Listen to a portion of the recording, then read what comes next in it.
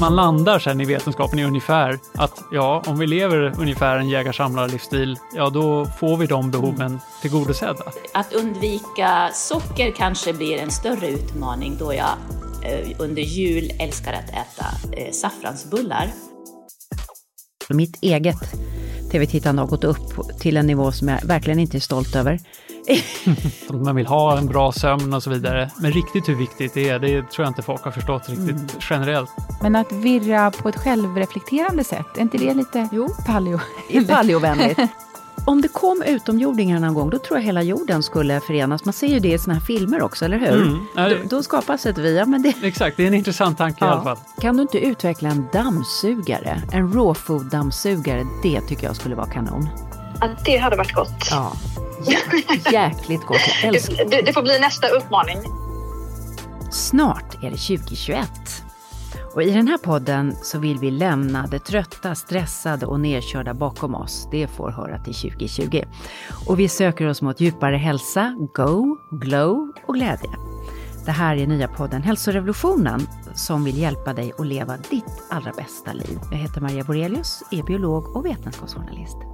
Och jag heter Carina Lundstedt och är förläggare och producent. Och tillsammans med er så utforskar vi allt inom både kroppens och själens hälsa med spännande gäster. Ja, den här podden handlar alltid om din hälsoresa. Men idag så börjar den väldigt långt tillbaks i tiden. Ja, vi är här på afrikanska savannen, därifrån vi egentligen kommer, långt bak i tidernas gryning. Idag tar vi avstamp från den här miljön som vi byggdes för som människor och ser vad som hänt med oss i dagens moderna samhälle, där vi har så många välfärdssjukdomar, trots att vi egentligen har det så himla bra. Carina, paleo pratar man ju mycket om. Att leva lite mer ursprungligt, det vi är gjorda för. Lever du ett paleoliv? Nej, alltså det är du som har lärt mig detta nya ord. Så vi kan ju börja där. Ja. Paleo. Man pratar paleokost, paleomotion, att motionera mer som man gjorde, jägarna och samlarna gjorde. Nej, men jag tror att jag, som många andra, är inne på rätt spår när det gäller vissa saker och har snurrat till det fullständigt när det gäller andra. Var är du som mest vi gör i den paleo? moderna livsstilen. Ja, precis. Var är du mest paleo och var är du minst? I blåbärsskogen. Jag har förmånen att ha ett sommarställe med blåbär på tomten. På somrarna en sommarmorgon är jag som mest paleo. Jag går ut i pyjamasen eller bara t-shirt och gummistövlar och plockar blåbär till frukost. Det är väl paleo, eller? Det är paleo. Gud vad härligt. Men det kan man inte göra året runt. Så då får man ju gå ut i skogen ändå. Jag har en släkting, Anders moster Lulle, som är fantastisk på att plocka svamp. Min syster är också det. Och planerar verkligen in den här svampplockartiden. Det känner jag att jag borde inspireras av. Härligt. Jag är jättepaleo på vissa sätt. Jag är ju väldigt intresserad av det här ämnet. Om jag inte hade varit en 4-barnsmamma med väldigt mycket förpliktelser och sådär och vetenskapsjournalist, så kanske jag hade hållit på med såna här grejer, evolution och kanske bott i Kenya och letat efter gamla människors skelett. Och det har ju varit mycket i Afrika. Ja, just det, men jag är väldigt intresserad av att just fundera över, det här är det vi är byggda för, och det kan ju låta väldigt främmande. Att man säger jag är en modern människa och så, men våra kroppar är ju byggda efter den gamla modellen. Men för mig är det som jag är minst paleo och som jag vill fundera under det här avsnittet, det är ju liksom mina medievanor. Det är ju liksom sociala medier, hålla på och uggla med datorer och allt sånt där på kvällen och vad det gör med våra hjärnor och den stress som det skapar i mig. Så det tycker jag är lite spännande och kopplat till sömnen. Kost och motion känner jag att där har jag paleofierat mitt liv, kan man säga. Väldigt bra. Ja, skrivit böcker om det. Ja, och relationer är jag ganska paleo. Jag har väldigt långa relationer med människor. Mina bästa vänner har jag haft jättelänge sådär. Men jag är ute och virrar i mitt liv som jag tror ganska många av oss är. Eller hur? Ja, och det kan ju vara bra till viss del, alltså det här utforskande, bara man inte virrar planlöst tänker jag, men att virra på ett självreflekterande sätt, är inte det lite paleo? Paleovänligt, precis. Och idag kan man säga att vi ska få chansen att få lite såna här verktyg och titta på den här inre människan som vi bär inom oss och fundera var det har kommit mest ifrån det ursprungliga och vad kan vi göra åt det. Back to basics. Back to basics, och då talar vi jättebasics långt tillbaka i tiden. Men vi har ju alltid med oss testpanel, vänliga personer som längs Sveriges hela land testar olika grejer. Och idag är det Elisabeth Werner. Hon lever sitt liv mellan en gammal bondgård i Funäsdalen i Härjedalen, hennes föräldrahem, och Stockholms innerstad, och hon ska testa att leva mer ursprungligt. Hon ska testa några paleo-strategier. Funkar det i vardagen?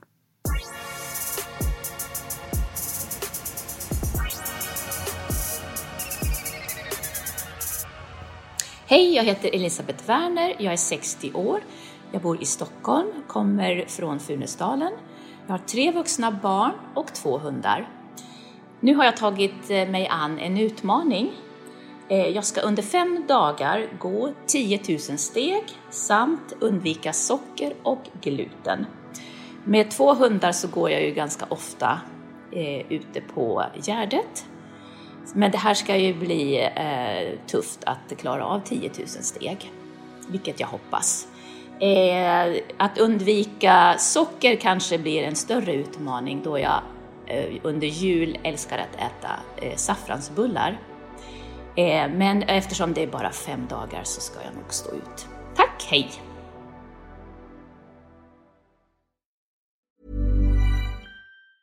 When you're ready to pop the question, the last thing you want to do is second-guess the ring. At BlueNile.com, you can design a one-of-a-kind ring with the ease and convenience of shopping online. Choose your diamond and setting. When you find the one, you'll get it delivered right to your door. Go to BlueNile.com and use promo code LISTEN to get $50 off your purchase of $500 or more. That's code LISTEN at BlueNile.com for $50 off your purchase. BlueNile.com, code LISTEN. Hey, it's Ryan Reynolds, and I'm here with Keith, co-star of my upcoming film, If, only in theaters May 17th. Do you want to tell people the big news? All right, I'll do it. Sign up now and you'll get unlimited for $15 a month and 6 months of Paramount Plus Essential Plan on us. MintMobile.com/switch. Upfront payment of $45 equivalent to $15 per month. Unlimited over 40 gigabytes per month. Face lower speeds. Videos at 480p. Active Mint customers by 531.24 get 6 months of Paramount Plus Essential Plan. Auto renews after 6 months. Offer ends May 31st, 2024. Separate Paramount Plus registration required. Terms and conditions apply if rated PG. Millions of people have lost weight with personalized plans from Noom. Like Evan, who can't stand salads and still lost 50 pounds. Salads generally for most people are the easy button, right? For me, that wasn't an option. I never really was a salad guy. That's just not who I am. But Noom worked for me.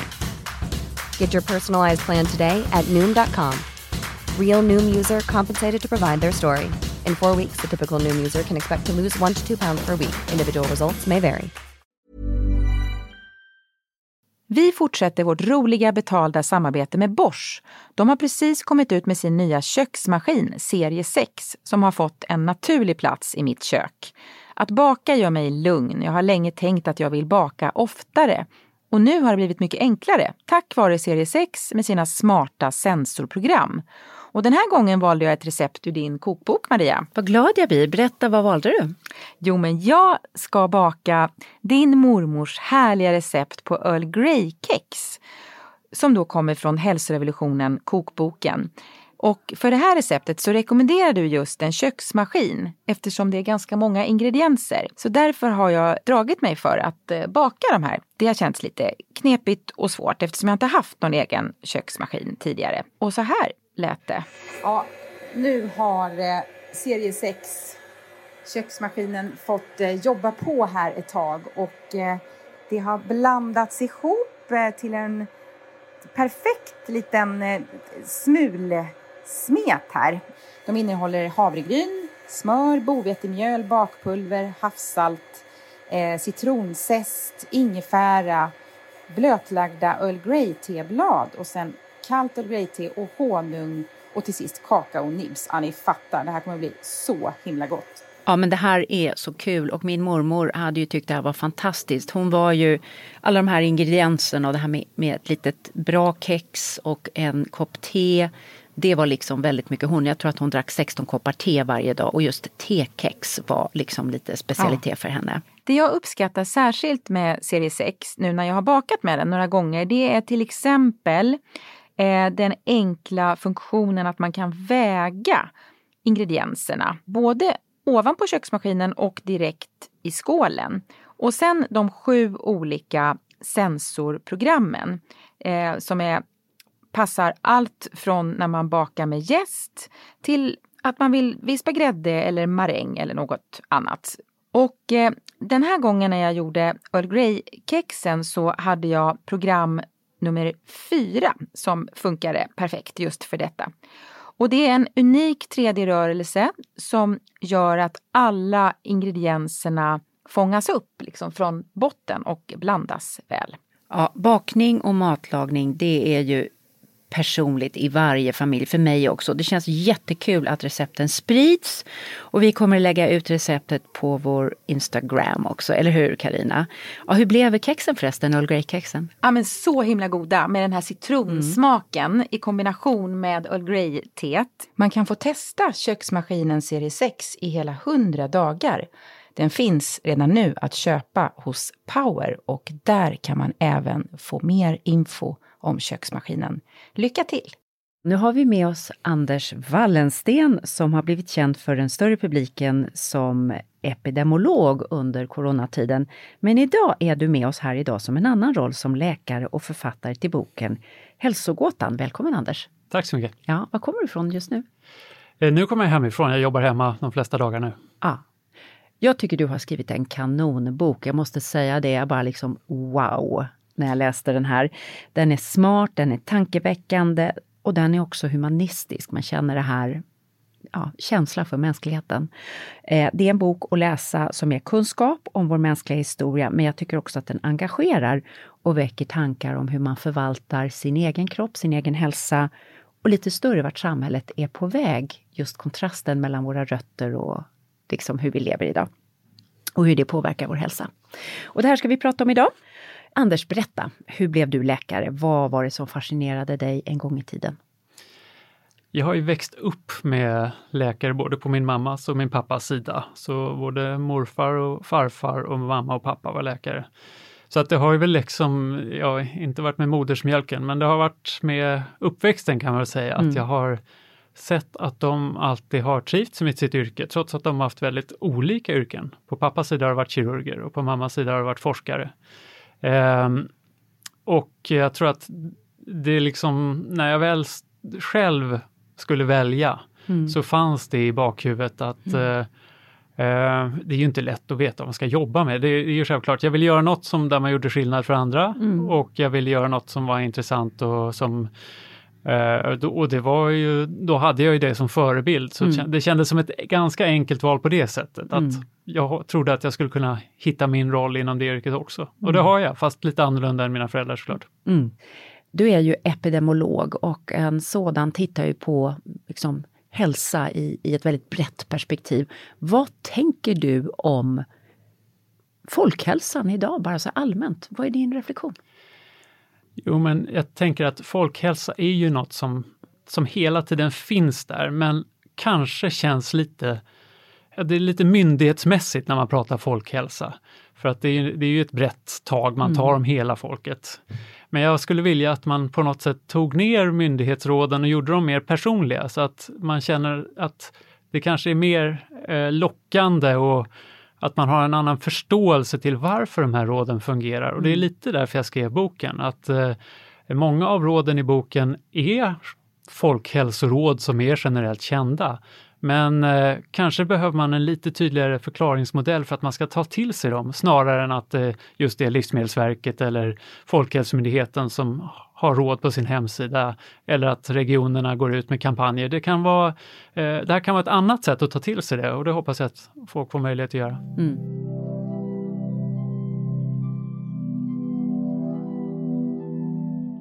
Du skriver i början av boken ungefär så här. Vi har rest, alltså vi mänskligheten har rest till månen. Vi har uppfunnit internet och självkörande bilar.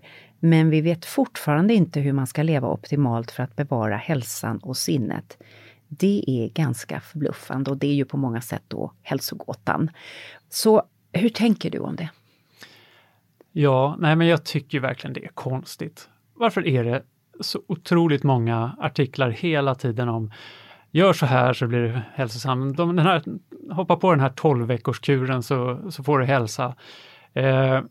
Som jag skriver i boken också, jag tror liksom det är inga andra djur som funderar över det här. Man bara lever liksom. Men vi kan inte längre göra det bara för att nu är liksom förutsättningarna så annorlunda. Så att om vi bara lever och äter allt som finns tillgängligt, ja då mår vi inte så bra. För då får vi oss massor av kalorier på kort tid och så vidare. Eller om vi behöver inte röra oss så mycket för att få mat eller träffa andra och så vidare. Ja då liksom grundförutsättningarna för att leva hälsosamt är borta. Så att därför måste vi göra aktiva val och tänka kring det här. Och det är det som gör det så komplicerat och det är det som ger utrymme för hela den här branschen av snabba quick fix-råd som avlöser varandra och inte sällan motsäger varandra. Och det är ju jätteförvirrande och det har varit förvirrande även för mig. Vad tänker du då om alla de här folksjukdomarna som exploderar? Jag menar det är inte bara Sverige utan det är en trend över hela västvärlden. Vi vet att när japanerna gick över från sin gamla traditionella kost till att börja äta västerländskt efter andra världskriget så exploderade massa sjukdomar precis som när de flyttade till USA. Läkekonsten har ju varit ganska reaktiv här. Man har liksom bara suttit och försökt att lappa och laga och slöjda så gott man kunde. Men det här förebyggande, lite djupare som du håller på med här, varför har det dröjt så länge? Ja, jag kan också tycka det är konstigt. Egentligen borde vi lägga så mycket mer pengar på förebyggande arbete kontra sjukvårdande arbete. Ingen vill ju ha en sjukdom överhuvudtaget så att det gäller ju att stämma i bäcken tidigt. Men det är ju svårt, det är ju många krafter som jobbar emot. Vi har också alla som säljer den här typen av snabbmat och annat som är en del av problemet. De vill ju tjäna pengar och det är reklam och vi ska stå emot och leva hälsosamt och det är liksom, den här balansen är svår att hitta. Och jag tror ju att jag vill verkligen markera att jag liksom inte är ute efter att man ska gå tillbaks till någon slags grottmänniskotillvaro utan jag tycker det moderna samhället är fantastiskt. Det är bara det. Och dessutom har vi ju på det stora hela bättre hälsa idag om man ser till barnöverlevnad, vår livslängd och liknande. Men det är trevligare att dra ut en visdomstand idag än typ för 100 år sedan. Verkligen, jag menar, vi har en fantastisk sjukvård men det har ju lite svängt över då och gör det i samhällen som går över från en mer traditionell tillvaro till att anamma en mer modern livsstil. Att vi får då vällevnadssjukdomar som diabetes typ 2, fetma, vi får den typen av sjukdomar, hjärt-kärlsjukdom och liknande som man i princip kan klara sig utan med en annan livsstil. Och min ambition och min vision är att man ska kunna leva i det här moderna samhället men ändå slippa de här, att det slår över och leder till sjukdom.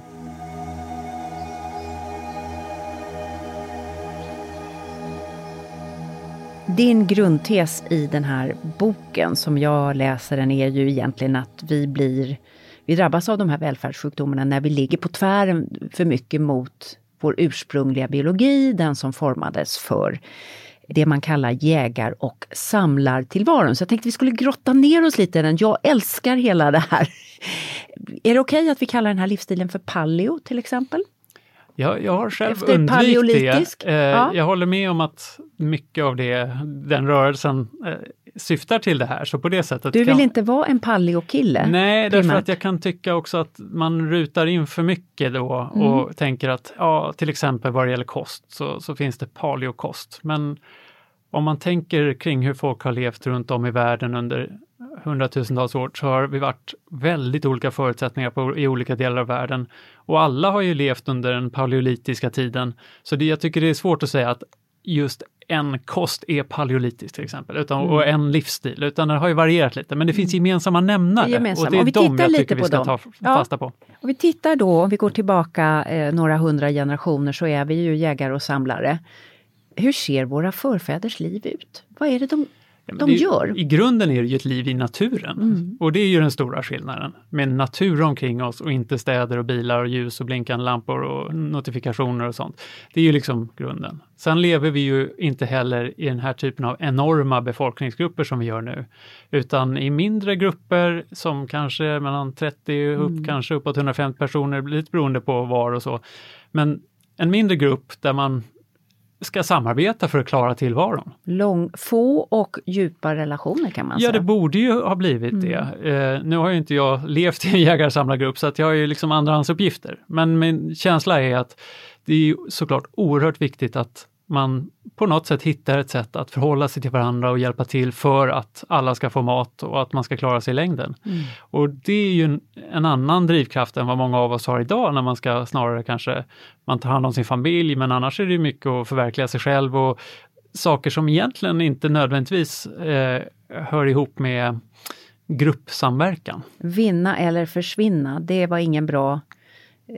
Att individualistiskt vinna eller försvinna, det var liksom inget bra sätt att tänka på den tiden, utan där behövde gruppen kunna samverka för att man skulle överleva. Ja, ingen var tillräckligt stark själv. Jag menar, det skulle säkert gå en tid, men i längden och om man ser till helheten så var ju vinnarkonceptet det här, och det var ju helt oslagbart.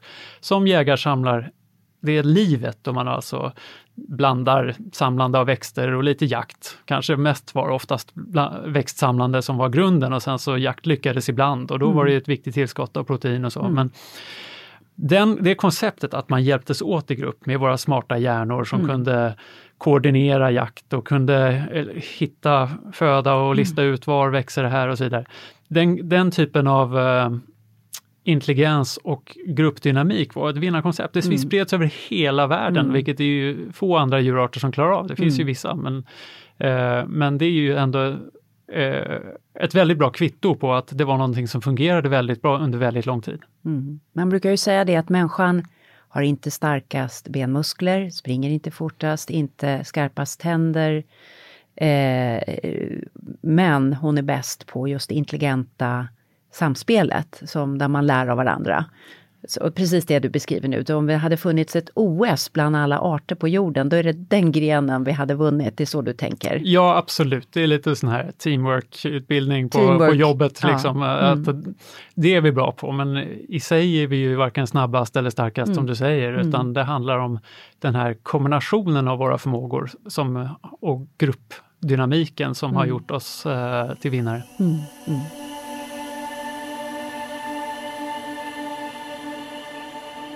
Om man tittar på den här livet då i naturen, vad kan man säga om kosten där? Jag har varit inne och rotat i det här ganska mycket inför den här intervjun, och det där är jätteintressant.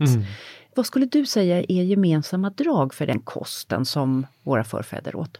Ja, det jag skulle säga är att nummer 1, det har varierat beroende på var man har bott. Man har ju tagit det som var tillgängligt till. Det har inte varit någon tanke om att man ska leva hälsosamt och därför ska man välja det ena eller andra, utan man har ju tagit det som funnits. Men generellt, det som är gemensamt och kontrasterar mot västerländsk kost, om man kan kalla det idag, är ju att om du försöker hitta mat från naturen så blir det inte så mycket.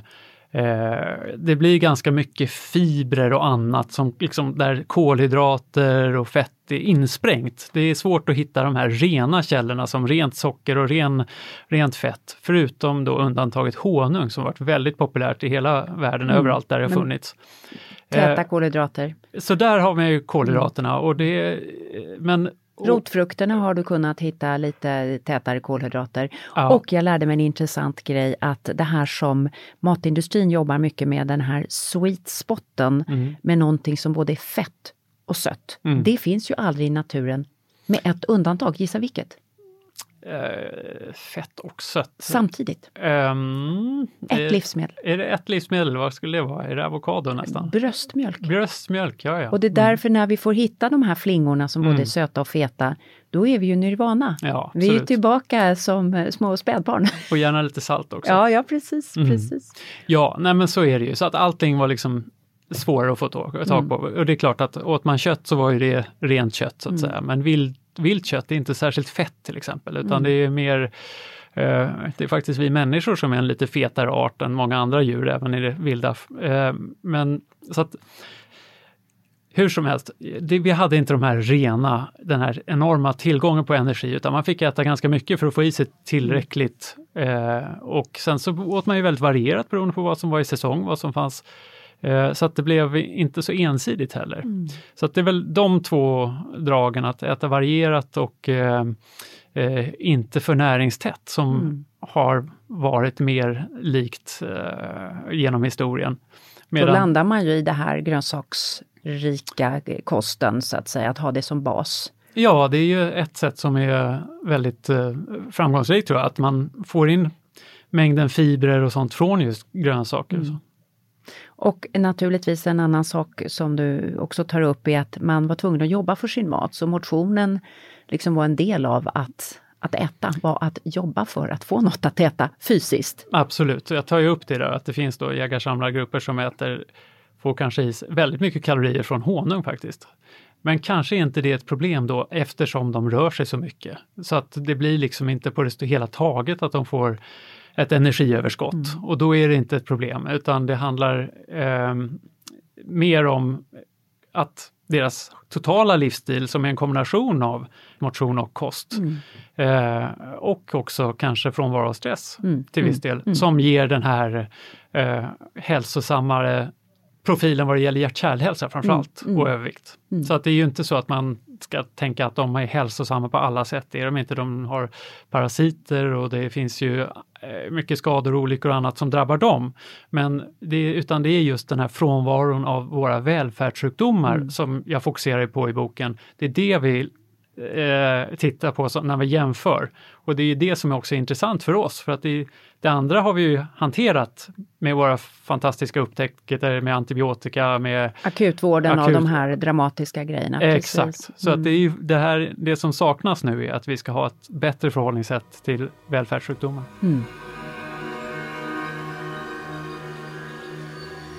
När man tittar på, så skulle man kunna säga att människan är då en jägare och samlare som går runt i det här moderna samhället. Och det kan vara en tanke som både kan vara förvånande och lite frånstötande för många människor. Som säger, nej men då jag är född i någon förort, kanske till Stockholm, och jag går runt här, jag sköter mitt jobb och så vidare. Jag är ingen jägare och samlare, jag är en modern människa. Så hur kan man säga det? Ja, det är ju fantastiskt fascinerande, tycker jag också, att vi är ju inte särskilt skilda, och det finns en författare som heter Jared Diamond som skriver fantastiska böcker. Han har bland annat exemplifierat med hur man på Papua Nya Guinea kan gå från kanske på 2 generationer från att leva mer eller mindre stenåldersliv till att vara pilot i ett passagerarflygplan. Om en flyttar in till civilisationen och barnet får gå upp på universitet och så vidare, så är det är samma hjärnor, vi är samma människor, och de här grupperna lever också sida vid sida av oss på vissa håll i världen. Så att jag skulle säga att vi har, i det stora hela är vi ju samma. Sen är det klart att den uppväxt man får påverkar den väldigt mycket också, såklart. För människans hjärna är byggd för att absorbera stora mängder kultur. Absolut. Precis. Vi har ju... Men om jag frågar dig, om jag säger så här, du säger det, vi är i stort sett samma, det du talar om då är ju att vi i stort sett har samma gener. Hur lång tid tar det att förändra gener? När kommer våra gener fatta att vi lever i en helt ny typ av miljö? Ja, nu är inte jag genetiker på det sättet, men man kan väl säga att det är ju för att evolutionen ska drivas framåt, så krävs det att det blir vanligare med vissa gener än andra, helt enkelt. Det är ju grunden, och det kan ju ske på olika sätt, men det vanligaste är att vissa får mer barn än andra, och det kan ju vara att vissa då överlever i större utsträckning än andra, så att man har ju till exempel något som kan driva det starkt, eller i alla fall förr i tiden kan ju ha varit sjukdomar som slagit ut en stor del av befolkningen, men inte några med en viss typ av immunförsvar. Då har gener för det immunförsvaret blivit kvar i större utsträckning, och så har det hela förändrats.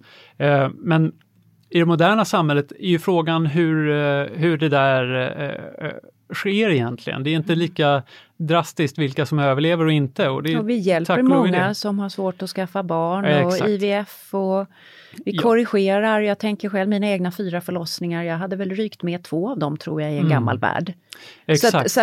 Så att förutsättningarna är andra. Jag tror att det kanske inte riktigt det som evolutionen kanske inte drivs på så snabbt för att anpassa oss till det här samhället, utan det är nog snarare så, tycker jag, att det är smartare att anpassa vår livsstil i det moderna samhället till vad våra kroppar redan är skapta för. Det är ett mer, jag skulle säga att det är ett smartare sätt än att vänta på att evolutionen tar fram personer som kan hantera det här. Då får vi vänta länge. Ja, vi talar ju tusentals år eller kanske 50, alltså många. Ja, och allting beror på hur hårt trycket är för att vissa ska överleva. Men nu har vi inte riktigt den i västvärlden i alla fall. Och vi har inte tid i våra egna liv. Nej, det har vi inte. Nej.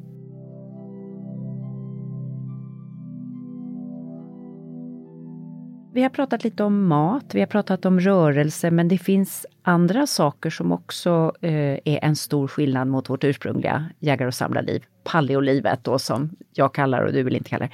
Sömnen är ju en viktig grej. Och du har ett helt kapitel om det. Ja, jag har tagit med ett kapitel om sömn. Jag har ju delat in boken i 6 områden, varav sömn är ett. Och jag tycker att sömnen, visst den uppmärksammas och alla vet att man vill ha en bra sömn och så vidare. Men riktigt hur viktigt det är, det tror jag inte folk har förstått riktigt generellt. Eller jag hade det inte. Det är så lite låg status, för det händer ingenting har det varit på något sätt. Nej, det är lite slöseri med tid på ett sätt. Mot allt det effektiva man gör på dagen. Men det är inte så långsiktigt tänkt, utan att sova gott är superviktigt om man vill lära sig, om man vill växa, om man vill slippa stress och må bra och i princip i alla delar av livet. Så att jag har med det, och om man kontrasterar livet i det vilda, så det är klart att det fanns problem med sömn då också. Det måste det ha gjort med tanke på att det fanns ju faror på nätterna och sådär. Men man har studerat jägar-samlargrupper och faktiskt funnit att de sover ungefär så här 7-8 timmar. Och riktigt hur bra kvalitet de har i sömnen och så, det är lite svårt att säga utan att lägga någon i ett riktigt sömnlabb och sådär. Men grundkänslan är väl att det verkar rimligt att tro att de inte har den typ av stress som vi har med våra skärmar tätt in på läggdags och våra interaktioner med så väldigt mycket människor. Du tar upp det här väldigt bra. Du skriver ett exempel om någon som just har suttit framför Netflix eller tvn, och jag tror många känner igen sig nu i coronatider, därför i alla fall mitt eget tv-tittande har gått upp till en nivå som jag verkligen inte är stolt över. Vet inte om du känner igen det. Och vi ser det i våra sociala medieflöden också här kring podden, att många har problem med det här nu. Alltså att man liksom rycks med och de här episoderna startar efter varandra. Och då har man under några timmar varit ute i världskrig och man har varit i konflikter, Palestina, Israeler, och det våldtas och det skjuts och så allting. Och så ska man gå och lägga sig efter det här och känna bara att shit liksom, jag är igång och har sett jätteläskiga saker. Och du skriver om det här, liksom, att det blir en... Men jag tycker det är ju en konstig kontrast att man vill vara en världsmedborgare som hänger med och läser och tar till sig och är engagerad i mycket. Men det kan ju knappast ha varit en tillvaro som vi har levt med under särskilt lång tid, utan att få reda på just hemskheter som händer runt om i världen och mord. Och så, det är klart att det engagerar hjärnan och det kan göra det svårare att koppla av. Sen tycker jag att det är viktigt att man behöver ju inte liksom stänga av allt, men att man åtminstone hittar, kanske trappar ner på kvällen. Man kan ju inte behöva ha det där precis innan man går och lägger sig. Där tror jag att många skulle tjäna mycket på att varva ner. Jag tänker, en bra kontrast är ju, vad händer om man är ute och tältar eller kampar eller sådär? Jag har i alla fall upplevt att sömnen blir mycket bättre. Ja. Inte första natten kanske, det är obekvämt och sådär. Men om man är ute lite längre, och då är det ju just, det är färre av den typen av intryck. Sen är det andra intryck. Man är i naturen, det blåser, det kan vara kallt eller varmt eller, jag vet inte. Jag upplever i alla fall ett stort lugn, och man har också gjort sådana studier och tittat på folk som låtit dem vara ute i naturen och kampa, och de sover bättre efteråt om de har sluppit telefoner och sånt. Vi överlastar våra sinnen.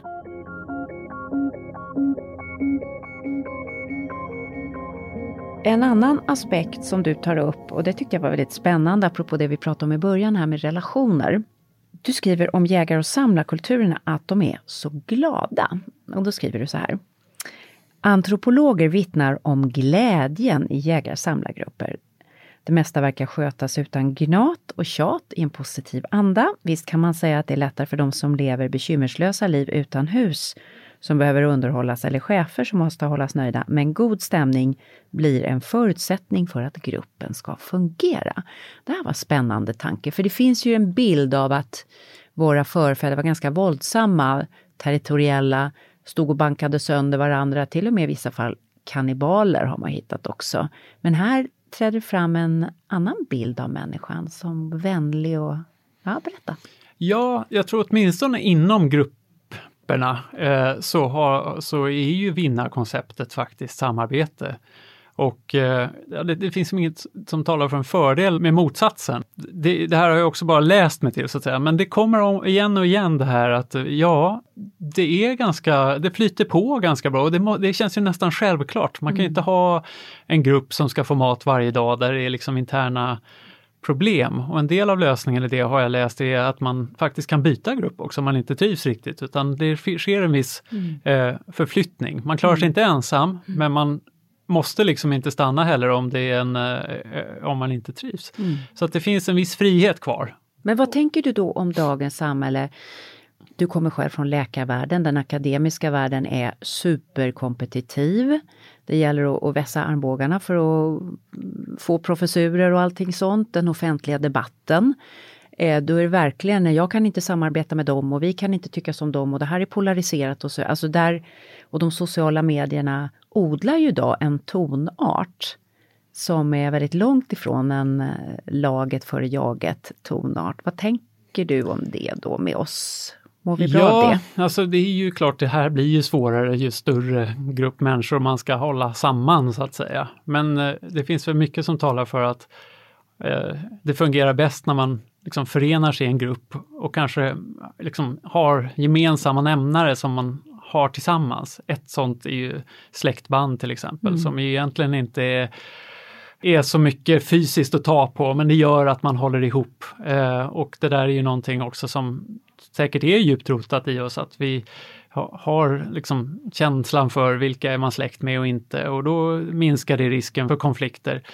Så att tanken är väl där att det bästa är om vi kan hitta ett vi som är ganska stort. I boken skojar jag lite om att det bästa vore om vi hade var vi på jorden mot utomjordingar eller någonting. Så jag att brukar tänka det, att om det kom utomjordingar någon gång, då tror jag hela jorden skulle förenas. Man ser ju det i såna här filmer också, eller hur? Då skapas ett vi. Ja, men det... Exakt, det är en intressant tanke i alla fall. Ja.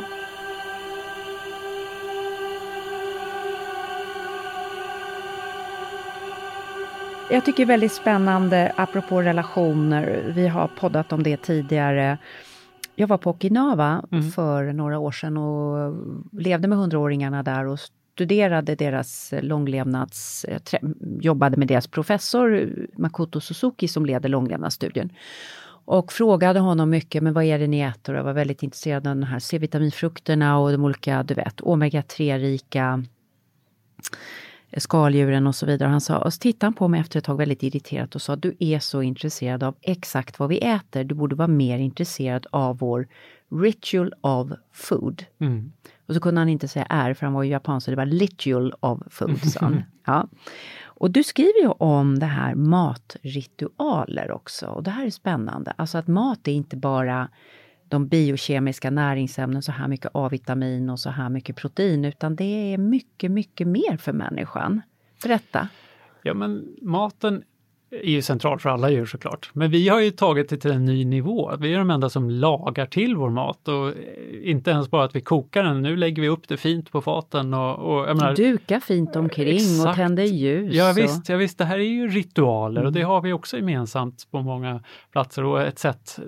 Och det är ju ett sätt där vi samlas väldigt naturligt. Om man tänker att vi fortfarande är jägarsamlare i grunden, så är ju själva insamlingen och jakten ska ju leda till att man då delar saker. Så det känns ju rimligt att det är en väldigt naturlig ritual, om vi ska kalla det, som vi har med oss, och att vi ska tycka det är trevligt. Och det är jag tycker det känns... Det är inte, och vi har hormoner som stöder det här.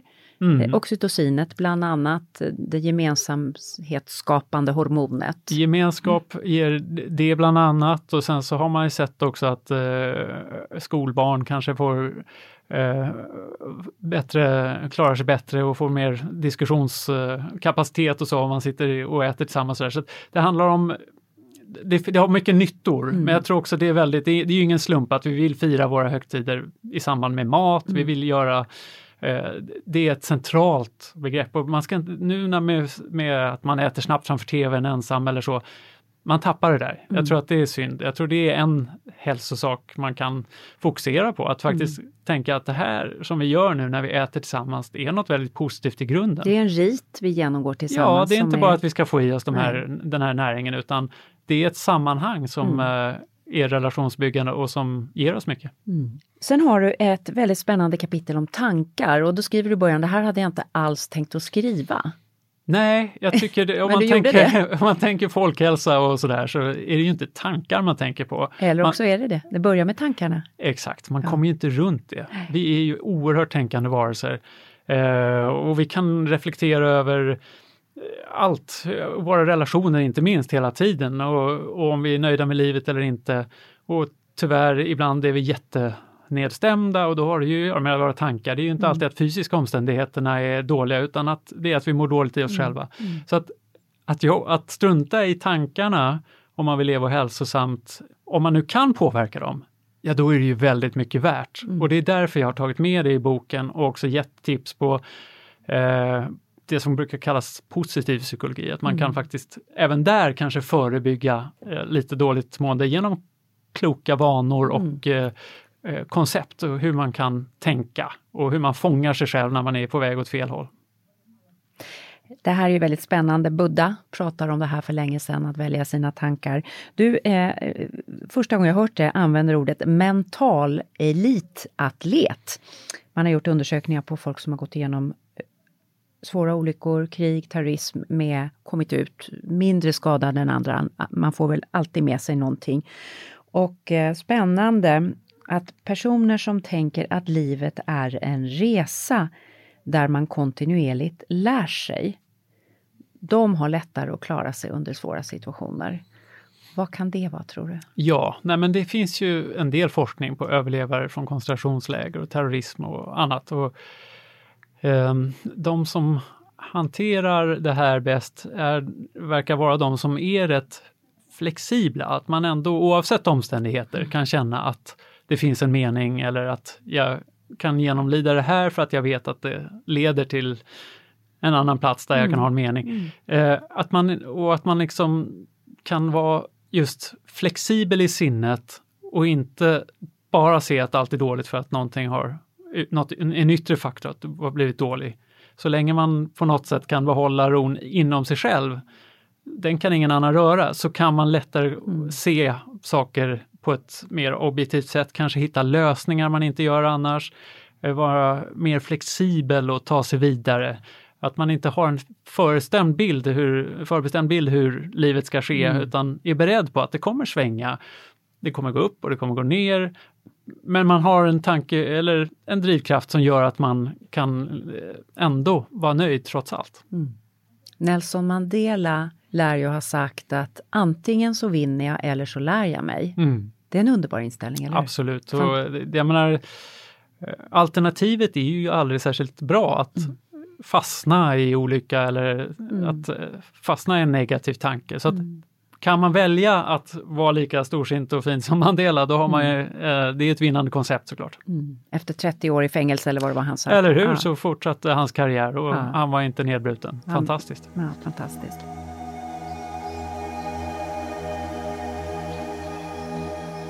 Du drar upp samspel med naturen och du sa det här först, den största skillnaden är att som jägare och samlare lever vi i naturen.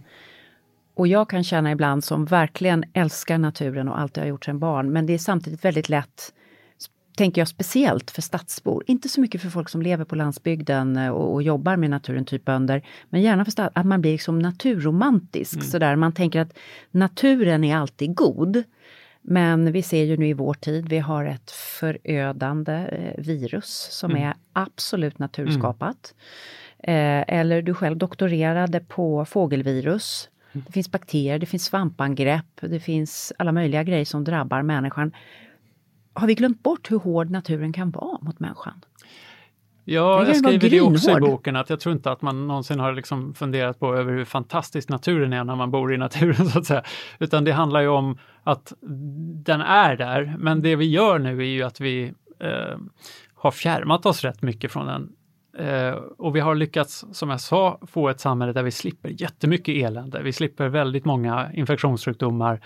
Nu finns det fortfarande de som kommer från naturen, som du säger, som drabbar oss. Men i jämförelse så är det ju mycket parasiter och elände som vi slipper.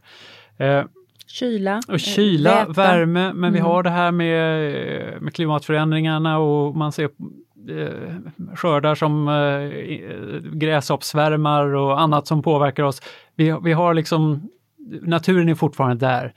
Det jag vill fokusera på i den här boken är dock inte att det finns så mycket hemskt i naturen, utan jag tror att vi har blivit så bra på att skydda oss från naturen att det är inte det riktigt som vi kanske saknar mest just nu. Även om självklart om det blir alldeles för varmt eller för kallt och sådär i perioder, så kan det drabba oss hårt, inte minst de som är äldre och sköra. Men det jag tänker på är att många av oss saknar eller får inte tillräckligt med natur. Och då har man gjort studier i England och sett att men om man i naturen ungefär 2 timmar i veckan, det kan vara att man går genom en park eller sådär sammanlagt tid, så får man i alla fall de hälsofördelarna med ett inre lugn och kanske klarare, alertare hjärna. Och den typen av fördelar är ju väldigt, det är liksom nycklar till att vi ska klara av det här snabba tempot, att hjärnan också får en vilan. För det är nog mycket det är, att i naturen kan hjärnan lite koppla av, känna sig lite lugnare. Det är saker den känner igen jämfört med i en stad med blinkande ljus, massor av människor etc. Den pausen är viktig att få, och ett snabbt sätt att få det är att faktiskt försöka väva in i vardagen, att gå genom den där parken eller på helgen åk någonstans och tillbringa lite tid i naturen. Jag tänker på ögats känslighet för grönt också. Ligger ju precis mitt i syn 400-700 nanometer, och vi har sån otrolig...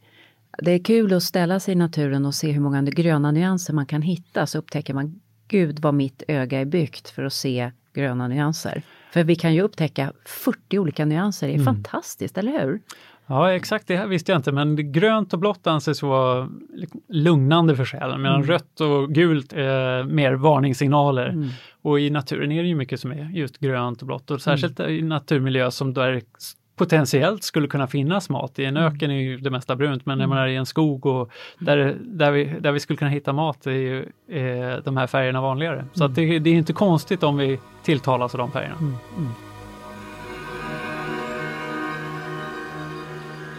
När man har läst din bok, vad hoppas du att läsarna ska göra då? Jo, men min förhoppning med boken har ju från början varit att om man förstår det här med att vi har kroppar som inte riktigt får sina behov tillfredsställa i en modern värld, så kan det vara en av drivkrafterna till att man faktiskt förändrar. Men jag vill också ge ett förhållningssätt om att det går att ändra rätt små grejer, och för att då hantera den här eller moderna livet lite bättre. Så att jag har ganska konkreta råd också. Väldigt många konkreta. Ja. Varje kapitel avslutas ju med konkreta råd. Exakt. Så att att plocka några av dem och sätta igång, är det det du hoppas på? Exakt, och ett förhållningssätt att klappa, om jag gör det här, om jag får in de här grunderna, sen kan jag experimentera med min hälsa ytterligare om jag vill det. Men det här är saker som vi vet fungerar inte bara vetenskapligt, utan det rimmar också väl med hur vi har levt. Och då tycker jag de råden känns mer gedigna personligen. Jag tänkte när jag hade läst boken, så tänkte jag så här, jag ska ruva min inre jägare och samlare lite mer. Har jag rätt tanke i huvudet då? Är det du hoppas på? Ja, alltså jag känner så här att jag tror att just att sätta upp den bilden kan göra att vissa kanske tycker att det här är lite... Det där är för extremt. Eller jag är ju en stadsmänniska, jag har ju vuxit upp i det här och det har ju gått jättebra. Men jag menar ju verkligen inte att vi ska att jag gör reklam för någon jägarsamlarliv. Men man kan bygga in vissa grejer i vardagen som faktiskt gör att vi mår bättre och som är mer likt den tillvaron vi hade. Som jag också skriver i boken. Så vi gör väldigt mycket forskning nu, till exempel på hur mycket man ska röra sig och vad man ska äta och den här typen av saker. Men det mesta blir liksom det stora hela i alla fall blir ganska självklart om man tittar bakåt. Vi behöver egentligen inte forska för att visa att vi mår bra av att röra oss om man tittar hur vi har rört oss förr i tiden. Man landar sen i vetenskapen i ungefär att om vi lever ungefär en jägar-samlar-livsstil, då får vi de behoven tillgodosedda. Så att man kan ju ta en genväg och tänka att men det här har funkat under många 100 000 år, då borde det också funka nu, även om vi lever ett modernt liv. Du, till sist en personlig fråga. Vi lever ju en väldigt tuff tid just nu med mycket press på hela befolkningen.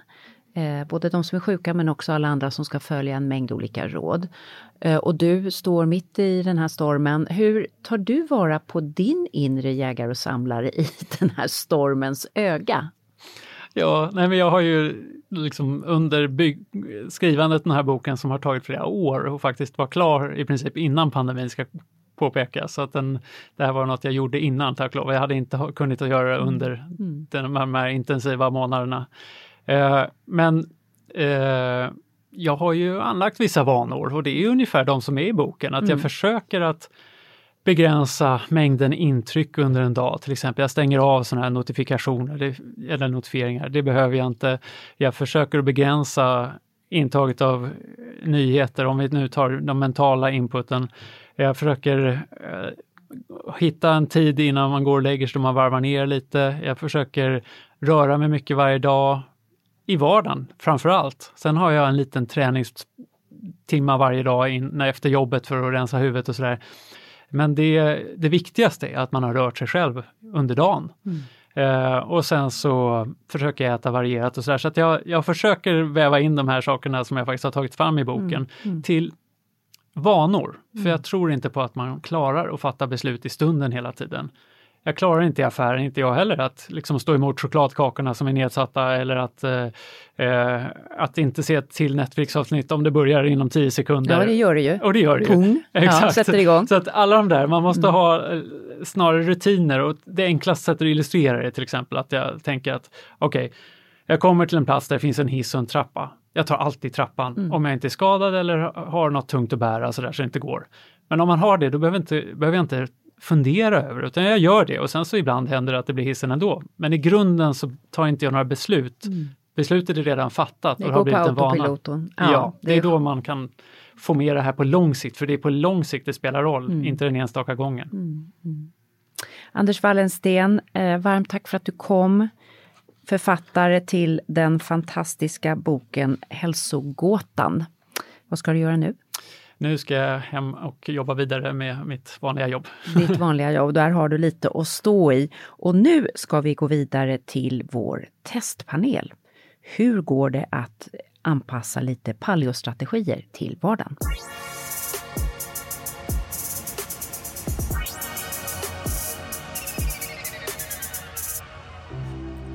Nu ska jag gå ut på min dagliga promenad med mina 2 hundar.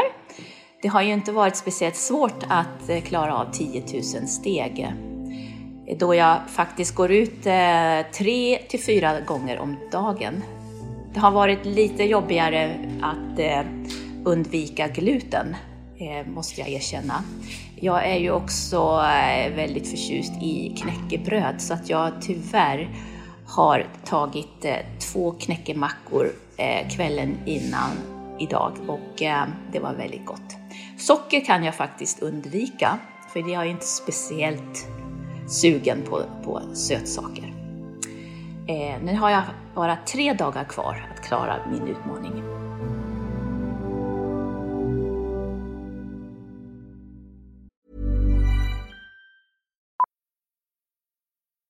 Millions of people have lost weight with personalized plans from Noom. Like Evan, who can't stand salads and still lost 50 pounds. Salads generally for most people are the easy button, right? For me, that wasn't an option. I never really was a salad guy. That's just not who I am. But Noom worked for me. Get your personalized plan today at Noom.com. Real Noom user compensated to provide their story. In 4 weeks, the typical Noom user can expect to lose 1 to 2 pounds per week. Individual results may vary. Ever catch yourself eating the same flavorless dinner 3 days in a row? Dreaming of something better? Well, HelloFresh is your guilt-free dream come true, baby. It's me, Keke Palmer. Let's wake up those taste buds with hot, juicy pecan-crusted chicken or garlic butter shrimp scampi. Hello Fresh. Stop dreaming of all the delicious possibilities and dig in at HelloFresh.com. Let's get this dinner party started. Hey, it's Ryan Reynolds, and I'm here with Keith, co-star of my upcoming film, If, only in theaters May 17th. Do you want to tell people the big news? All right, I'll do it. Sign up now and you'll get unlimited for $15 a month and 6 months of Paramount Plus Essential Plan on us. MintMobile.com/switch. Upfront payment of $45 equivalent to $15 per month. Unlimited over 40 gigabytes per month. Face lower speeds. Videos at 480p. Active Mint customers by 531.24 get 6 months of Paramount Plus Essential Plan. Auto renews after 6 months. Offer ends May 31st, 2024. Separate Paramount Plus registration required. Terms and conditions apply if rated PG. I linje med paleotrenden ligger också trenden att baka nyttigare med till exempel mandel och dadlar istället för smör och socker. Och att inte värma upp mat till så höga temperaturer. Våra förfäder åt ju mycket råmat och näring kan förstöras vid hög värme. Och det här är ju vad man ibland kallar raw food. Och nu har vi med oss en raw food-entreprenör. Hej och välkommen Carolina von Rosen. Hejsan och tack så mycket. Ja, du är entreprenören bakom varumärket Get Raw. Berätta, vad är Get Raw för någonting? Det är ett bolag jag och min mamma startade 2013. Och vi gör naturliga ekologiska snacks helt enkelt. Med liksom helt rent innehåll utan tillsatser. Och det här är ju en väldigt trend just nu. Hur fick du inspirationen till det här tänket? Jag hade faktiskt aldrig hört talas om det 2012. Men då sa jag upp mig från mitt egentligen första riktiga jobb och åkte ut och reste. Och i Costa Rica så bokade jag upp mig på ett raw food retreat. Och det var första dagen på det retreatet blev jag bjuden på en rå chokladkaka. Och första tuggan på den kakan, det var egentligen den som fick mig att inse att det går att göra sötsaker vi mår bra av. Oj, så det var som liksom en aha-upplevelse för mig. Ja, som en snilleblixt nästan liksom. Ja, men alltså verkligen. Ja. Jag har aldrig smakat liknande tidigare. Ja. Och att kunna göra någonting nyttigare som var så pass gott. Och att jag bara redan efter några tuggor kände mig tillfredsställd. Det var så jäkla häftigt. Ja, ja. Du, vad är det i en sån här rå chokladkaka då man jämför med en vanlig chokladkaka för de som inte har stött på det här begreppet? För det första är det ett veganskt kök. Så det är plantbaserat och alltid glutenfritt. Och istället för vitt raffinerat socker använder vi oftast färska dadlar. Man kan använda honung, kokosnektar. Och istället för mjöl brukar vi använda nötter, mandelsmör, mandelmjöl och den typen av alternativ. Så man använder den här typen av ingredienser som egentligen fanns också. Vi har haft en läkare här i studion som har talat just om jägare och samlarnas liv och diet. Så man använder den här typen av ingredienser som har funnits med människan hela evolutionen och som vi är gjorda för. Men vi äter ju väldigt mycket småmat hela tiden. Vi snacksar runt i det moderna samhället. Vad är din filosofi bakom snacksandet? Smaken är egentligen vår högsta prio. Att det ska vara njutbart att snacksa. Så när jag utvecklar recepten så är jag inte nöjd förrän det smakar onyttigt. Jaha, du vill ha nyttiga grejer som smakar onyttigt. Är det liksom det du tänker dig? Exakt. Nej, men det tycker inte jag man ska tappa njutningen i snacksandet. Och sen innehållsmässigt så är det liksom korta ingredienslistor som är enkla att förstå. Och vi använder bara riktiga och minimalt processade råvaror. Och vad är det ni säljer för produkter och hur säljer ni dem och till vem? Vi har 4 olika produktlinjer. Så att vi gör bars och sen gör vi en no-bake smulpaj och bollar. Och de säljer vi framförallt till ICA, Coop och Hemköp, välsorterade butiker. Men också mycket online, som på till exempel Apotea och Meds. Ja. Och det här är ju en trend kan man säga som inte bara gäller färdiga produkter som man köper typ små bars och så, utan också många håller på och experimenterar hemma fast kanske inte har din expertkunskap. Bakar med mandelmjöl och honung och kokosfett och ägg och så vidare. Vad tänker du om den här mattrenden? Liksom? Är den här för att stanna långsiktigt? Absolut, det ska jag säga. Alltså det här med back to basics, ett naturligt innehåll är absolut här för att stanna. Och det är också en trend som fortsätter ihop med den veganska och hälsa och hållbarhet. Jag håller själv på att experimentera mycket så här, men det finns de som säger att men de här dadlarna de kan ha ett ganska högt sockerinnehåll och så vidare, så man kan ju inte bara leva på massa raw food bars. Det blir liksom väldigt... Så hur ska man kombinera den här typen av, man säger back to basics snacks med, vad ska man äta för mat till för att det ska bli en bra helhet? Ja, generellt sett tycker inte jag om att säga att våra snacks är nyttiga. För att när jag gör det så tror folk att man kan äta 3 om dagen. Och det är liksom fel inställning. För att de innehåller en del socker och där finns det också olika skolor. Våra produkter innehåller socker med ett mycket bättre alternativ än det raffinerade sockret. Som också kommer med mycket fiber och fetter som gör att det påverkar blodsockret på ett bättre sätt. Ja, och de här dadlarna har ju också en antiinflammatorisk effekt. Ja, exakt. Så det finns den typen av... Men en tanke är väl ändå att, precis som du säger, det här är ett komplement till kosten, fast kanske liksom inte hela kosten. Exakt, ett komplement till kosten. Hur äter du själv? Jo, men jag äter egentligen allt. Men det viktigaste för mig är att det är rent och utan tillsatser. Jag äter ganska lite kött. Äter jag kött så är det av väldigt hög kvalitet. Ja, men mycket frukt och grönt under dagen. Mycket färska grönsaker. Och just när det kommer till snacks så är det mycket veganska snacks. Nötter. Mycket nötter. Jag älskar gröna juicer under vinterhalvåret. För jag tycker det är svårt att få i mig till med sallad. Alltså kall mat. Brukar komplettera med gröna juicer. Det låter som en härlig kost tycker jag. Du, en av dina råd, Carolina, till andra matentreprenörer brukar vara att resa mer för att få matinspiration. Vad gör man då under coronatider? Sitter man och hårdgooglar eller tittar på YouTube? Eller hur får man inspiration just nu? Ja, men exakt. Pinterest och YouTube är 2 extremt bra kanaler finns på, skulle jag säga.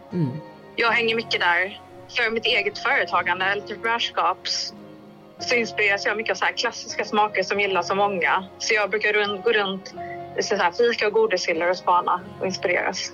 Kan du inte utveckla en dammsugare? En raw food dammsugare, det tycker jag skulle vara kanon.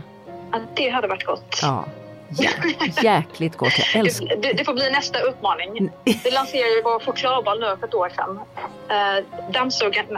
Dammsugare nästa. Carolina von Rosen, raw food entreprenör bakom varumärket Get Raw. Vi önskar dig lycka till. Jag gillar den här trenden. Jag tycker det är jättebra att vi tittar över vad vi äter utan att för den skull förorsaka allt som är gott och lite sött och kan ge lite energi. Så det här är härligt att hålla på och experimentera bland den här typen av produkter.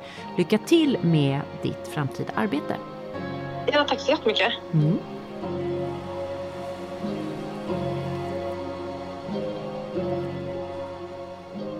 Ja, om vi då vill leva lite mer ursprungligt, lite mer paleo, lite mer jägare och samlare, så är det ju spännande att titta på exakt vad det var våra förfäder åt. Ja, alltså tiden innan vi blev bofasta bönder. Men hur tar man då reda på det här egentligen? Människor som levde för kanske 100-tusentals år sedan, vad åt de egentligen? Det är dags för veckans krydda och det blir en ört med gamla vanor, vattenkrassen.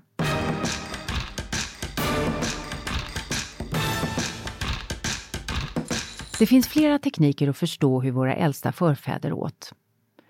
Vi hittar ju hela tiden skelett och lämningar och där kan man studera tänderna som man till exempel har gjort på neandertalare vid Spaniens sydkust. Kost lämnar en slags förhårdnad på tänderna. Man kallar den calculus och där kan man hitta DNA-rester från kost. Och så kan man titta på fossiliserad avföring, alltså fossiliserad bajs som på finspråk heter koproliter. Och där kan man också hitta ledtrådar till kosten. Och en tredje väg är att leta i de lämningar som finns kring gamla boställen. Ett lyckosamt sånt fynd skedde för några år sedan i Israel, i Geshem Benet Jakov vid Jordanfloden.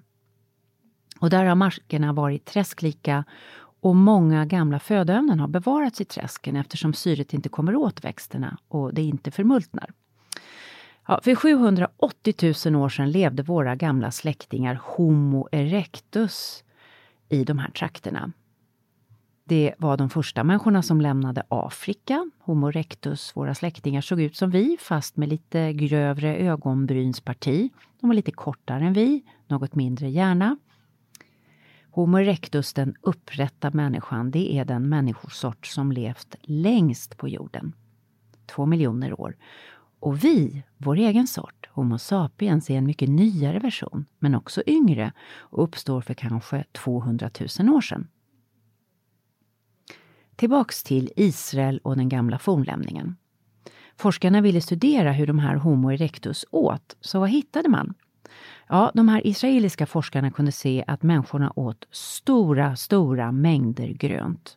Med ganska små mängder fett och protein. Och det här som Anders Wallensten pratade om, varierad kost. Regelbundet så åt de här människorna 55 olika sorters grönsaker, rötter, bär. Gör du det på ett år? Alltså 55 olika arter? Det gör knappast jag. Det är svårt att komma upp i och det är ju en enorm variation. Och naturligtvis, precis den typen av kost som rent biokemiskt är så hälsobringande. Många av de här plantorna var vattenburna gröna blad eftersom det här var just träskmarker. Jag har gått igenom alla arterna för podden och det var väl ingenting man hittar på Coop direkt till vardags. Men jag hittade en släkting till vattenkrassen och en släkting till hallonet. Så idag i veckans recept så gör vi just en sallad för hälsorötterna. Väldigt enkelt. Den har både hallon och vattenkrasse. De här är båda kraftfulla antiinflammatoriska verktyg. Och så här brukar jag gärna bygga mina egna sallader. Ta en ordentlig näve vattenkrasse och blanda med 1 eller 2 nävar lite ljusare sallad, isberg eller klockarsallad. Blanda med en bra vinägrett på riktig olivolja och bra balsamicovinäger, salt och peppar. Och så dekorera med vackra röda hallon och hackade hasselnötter och kanske lite hackad persilja.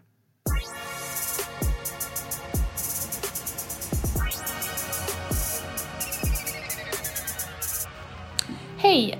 Så har jag klarat av mina 3 utmaningar under de här 5 dagarna. Det har varit väldigt skönt att få vara ute och promenera. Och jag ska nog fortsätta att räkna mina steg. Och det här med gluten och socker, det kommer jag också att försöka dra ner på. Jag är inte någon stor ätare av socker direkt. Däremot så tycker jag om bröd och det kanske jag också ska dra ner på. Det här med att vara ute i naturen och gå, det är ju faktiskt ganska ofta gör jag.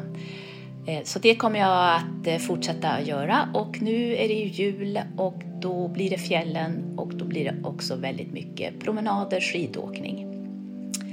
Så att, nej men det har varit trevligt att göra de här utmaningarna och jag fortsätter att kämpa på. Tack!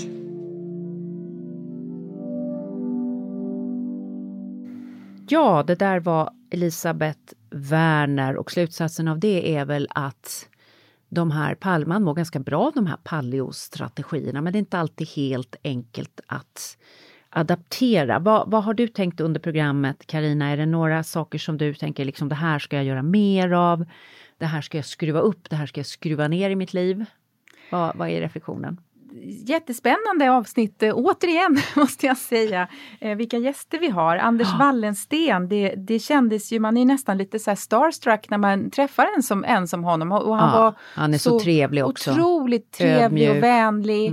Vi höll förstås väldig distans här under hela intervjun ska vi berätta. Och jag tycker att det är spännande att en sån som han släpper en bok just nu, Hälsogåtan. Det är en sån otrolig timing och jag tror att det finns ett sug kring att lära sig mer, lyssna mer inåt och gå tillbaks till rötterna. Ja. Och jag tycker det var spännande det här han sa också att folkhälsoråd tenderar att bli så allmänna och han ville använda det här jägar- och samlarperspektivet för att göra det lite mer personligt. Ja. Att vi ska kunna tänka att vi har en jägare och samlare i oss även om vi är moderna storstadsmänniskor för våra gener tar för lång tid. Och vi kan inte sitta och vänta på de här 100 000 år för att ta för generna och utveckla en modern, utan vi måste ju handla nu. Ja. Och han har massa konkreta tips för det och väldigt...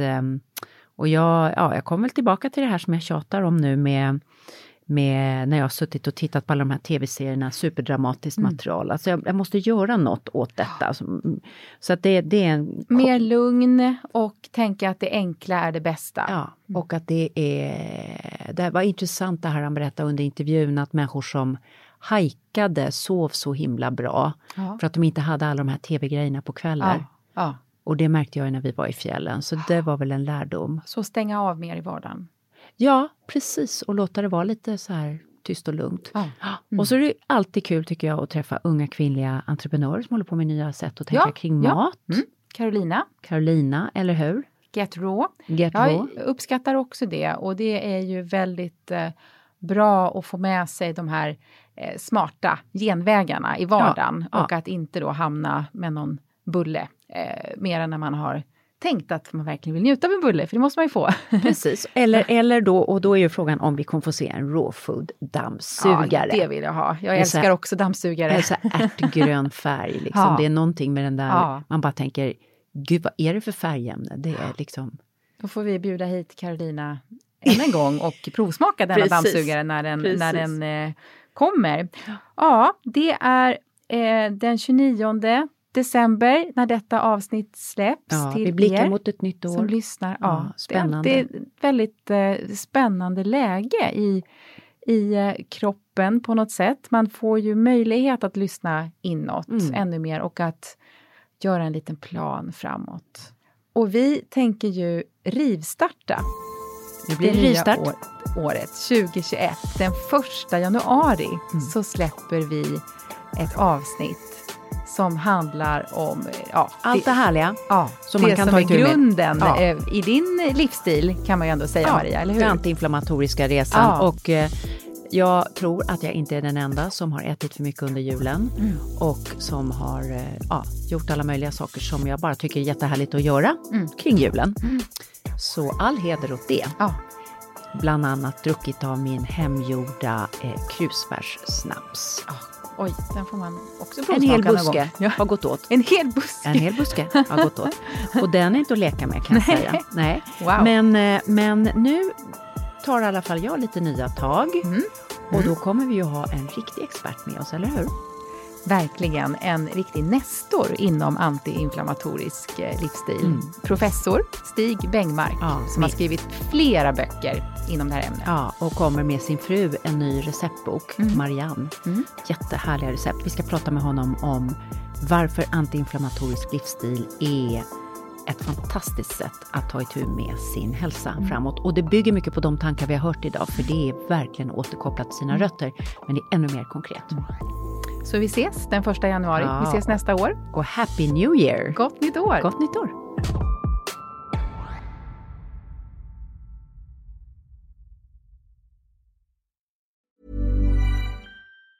Planning for your next trip? Elevate your travel style with Quince. Quince has all the jet-setting essentials you'll want for your next getaway, like European linen, premium luggage options, buttery soft Italian leather bags, and so much more. And it's all priced at 50 to 80% less than similar brands. Plus, Quince only works with factories that use safe and ethical manufacturing practices. Pack your bags with high-quality essentials you'll be wearing for vacations to come with Quince. Go to quince.com/trip for free shipping and 365-day returns. Ever catch yourself eating the same flavorless dinner 3 days in a row? Dreaming of something better? Well, HelloFresh is your guilt-free dream come true, baby. It's me, Keke Palmer. Let's wake up those taste buds with hot, juicy pecan-crusted chicken or garlic butter shrimp scampi. Hello Fresh. Stop dreaming of all the delicious possibilities and dig in at HelloFresh.com. Let's get this dinner party started. Hey, it's Paige DeSorbo from Giggly Squad. High quality fashion without the price tag. Say hello to Quince.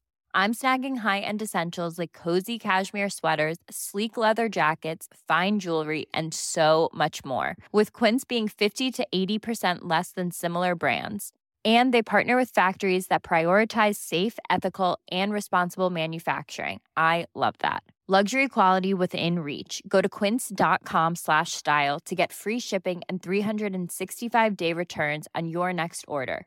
Quince.com/style.